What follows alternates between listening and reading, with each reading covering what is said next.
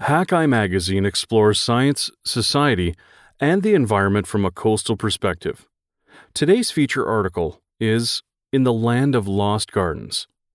Tireless in her quest, ethnobotanist Nancy Turner works with indigenous elders to preserve plant knowledge dating back to the first people in the New World.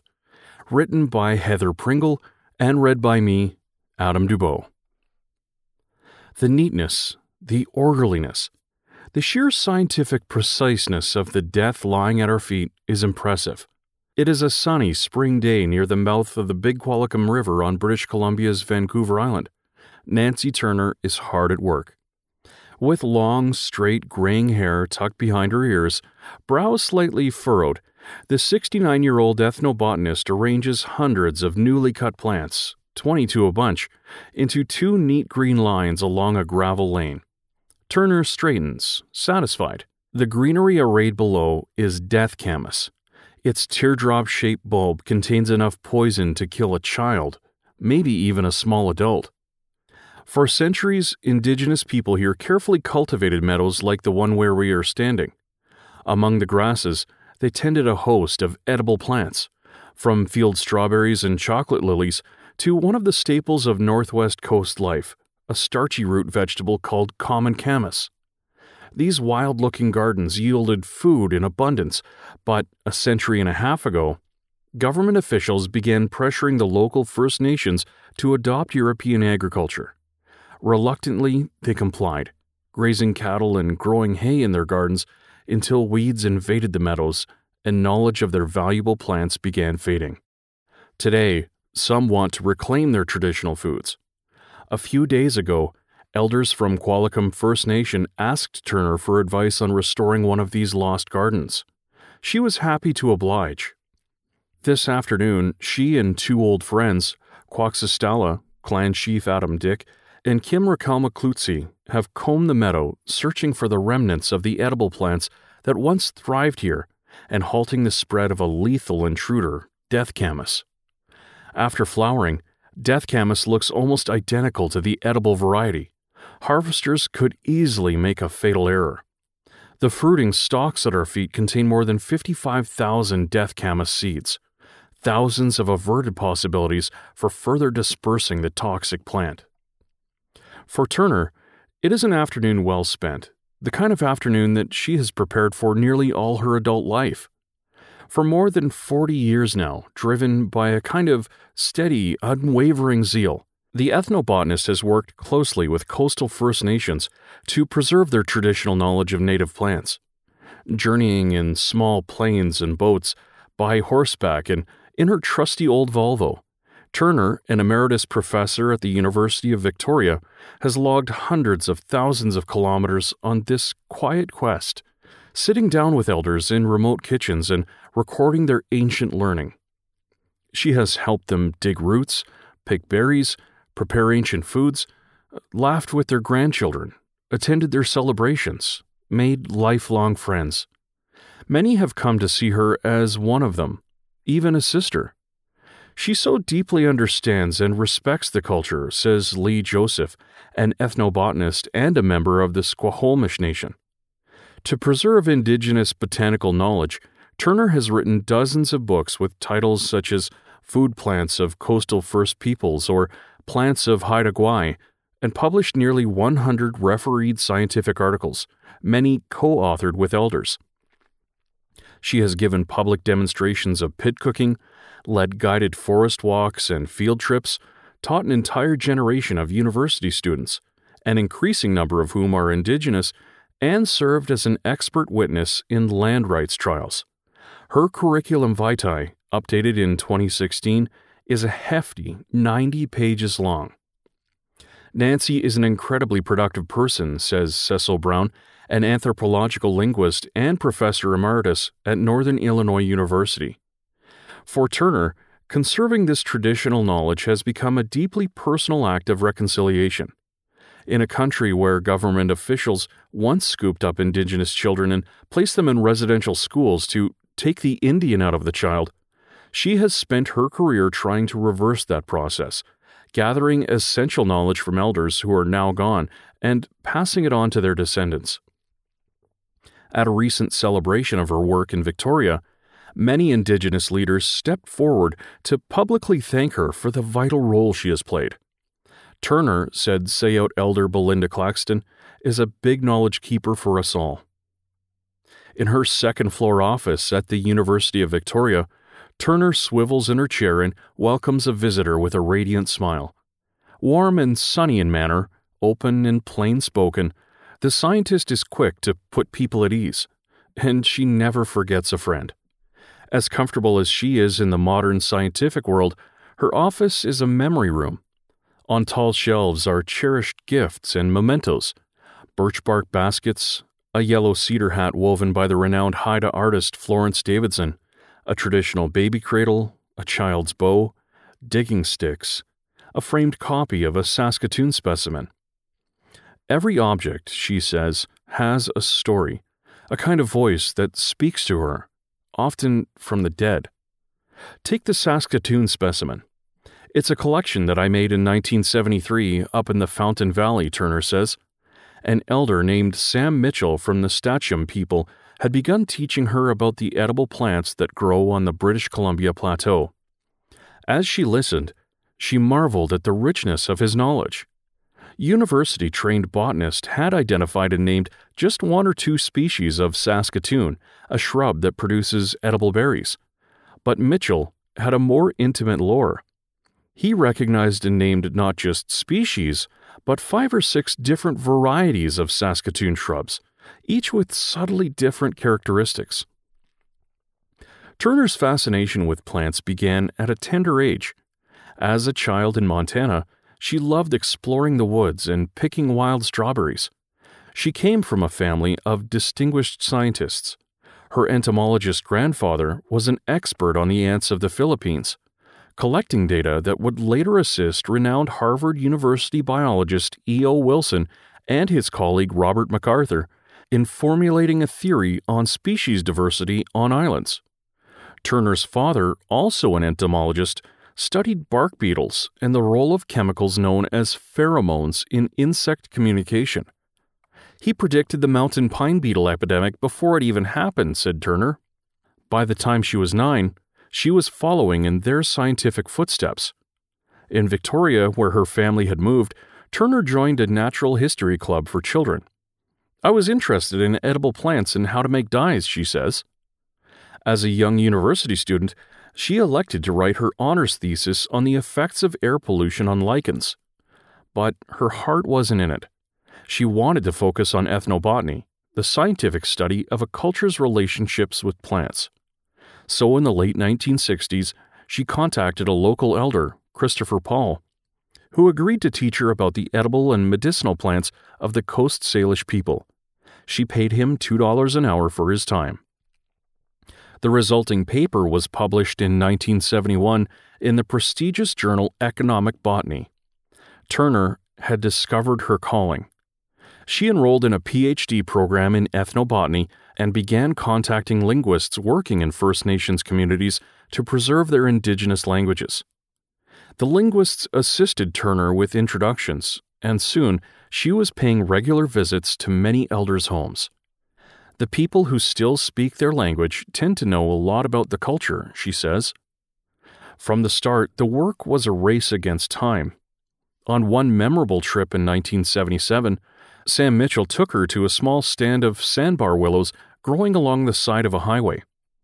As a child, Mitchell had learned how to twist the willow stems into a tough, springy rope used to build pit houses or construct suspension bridges across rivers. Mitchell showed her how to do it. The bark breaks up longitudinally and it becomes more flexible, says Turner. A decade later, when she returned to the spot, the entire stand was gone. Heavy machinery had taken out all the shrubs to widen the road. Today, she says, few people in the region know anything about sandbar willow rope. For Turner, it was an object lesson. When a community loses a culturally important wild habitat, critical information about its plants can be lost swiftly too. Even if someone comes along a few decades later to restore the habitat, no one who remembers how a plant was once prepared or processed may be left. On a bright March afternoon, Turner leads the way through a small woodland just a short walk from her campus office. She ambles contentedly along the trail, peering down into the green tangle of the forest floor and scanning the treetops. She gazes with delight at the deep rose-colored flowers of salmonberry, whose green shoots can be peeled and eaten as a springtime vegetable, then scoops up a fallen cottonwood branch. Its buds, she says, are filled with a sticky resin and can be made into a salve or a brilliant yellow paint. I usually come and collect the buds every spring after a storm, she confides. But Turner's deep interest in coastal flora goes far beyond practical matters. An avid reader, she has long scoured archaeological reports and linguistic studies for clues to the antiquity of plant knowledge along the coast. Shedding light on ancient plant use can be difficult, but Turner's research now links a remarkable shrub known as soapberry to one of the humanity's greatest adventures, the southward migration of Paleo-Americans along the Pacific coast near the end of the last ice age, a time known to geologists as the late Pleistocene. Soapberry, Turner explains, has a natural affinity for rocky shorelines. It is one of the first plants to follow lichens and mosses in colonizing the moraines left by melting glaciers, and studies show that it took root along the northwest coast soon after the great ice sheets retreated. At one of the oldest known archaeological sites in North America, the Manus site in northwestern Washington state, researchers detected the pollen and seeds of soapberry and several other plants near the remains of a mastodon hunted by humans nearly 13,800 years ago. Did these early migrants take an interest in soapberry? The shrub, which reaches up to 2 meters in height, produces clusters of sour-tasting red or orange berries. These can be eaten fresh as a snack, Turner says. But soapberry is prized for something else today. The berries contain trace levels of natural detergents known as saponins, and when squeezed, they produce a sudsy foam. If the berries are added to water and sweetened with other fruit, they can be whipped like egg whites to make a frothy, rose-colored confection. Today, in some First Nations, families serve this dish at parties and celebrations. Many call it Indian ice cream. Linguistic studies suggest that this popular dish has been around for a very long time. The evidence comes from a large family of endangered languages, Salishan, that once extended from southwestern British Columbia to Oregon. Among the 23 languages in this family, 19 contain names for soapberry, and all these names derive from a root word meaning to foam or froth. Intensive analysis has revealed that the oldest name was part of the earliest Salishan language, which was likely spoken in southwestern British Columbia some 5,000 to 7,000 years ago. But from there, the linguistic trail goes cold.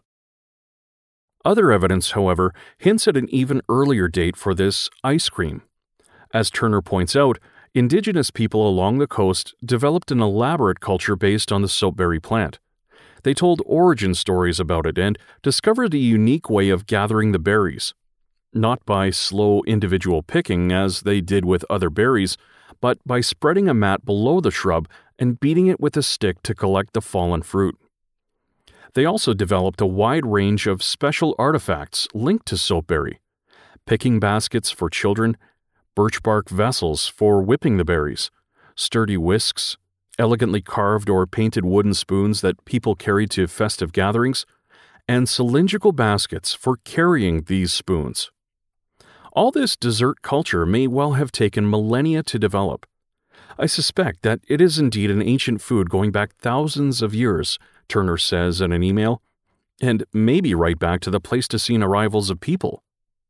Along a rugged coast newly freed from an icy prison, brightly colored soapberries may have welcomed Paleo-Americans as they explored a new world.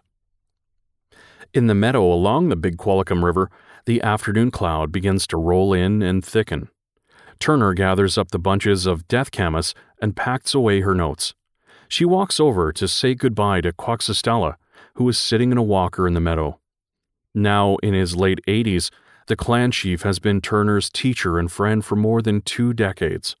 Never forcibly separated from his family, never hauled off to residential school like many indigenous children of his generation, The elder was hidden away and raised from a young age to be a leader of his clan. Today, he commands the floor at potlatches.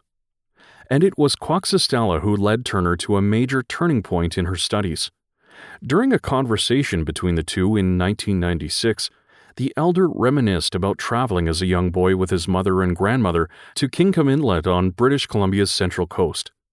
In a tidal marsh there, his family and other high-ranking lineages owned plots of land, which they marked out with wooden posts. With traditional digging sticks, Quaxistela and his relatives gathered edible roots from several species of plants, including northern rice root. He told Turner that harvesting these roots helped the plant grow better every year, and described what took place as fertilizing and cultivating. At first, Turner was a bit baffled by his description. "I couldn't figure out what he was talking about," she says with a grin. But eventually the elder took her on a trip to Kingcome Inlet. As she watched, he drove his digging stick into the ground and pried back the moist earth around a mature rice root plant. In the soil, she saw not only the plant's bulbous root, but also dozens of small sprouts and bulblets.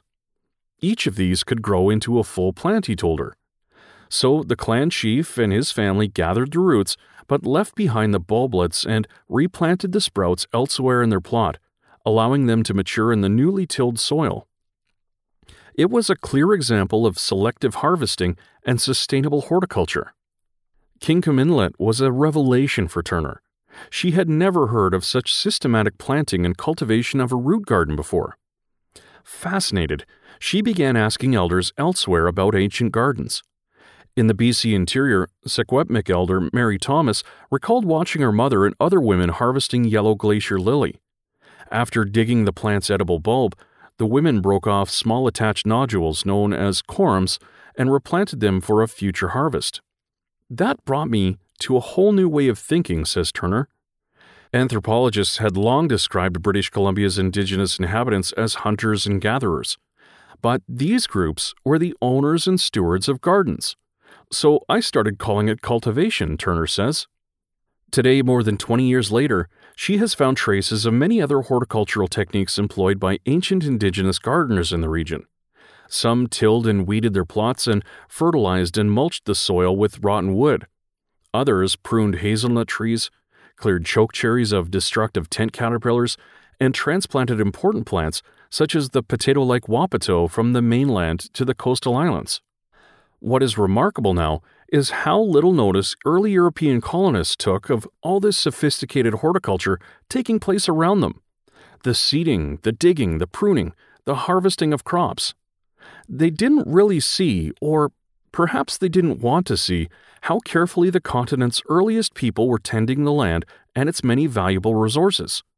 They had no idea that the wilderness they saw, the meadows, marshes, and forest clearings of the coast, was in fact a giant patchwork of gardens.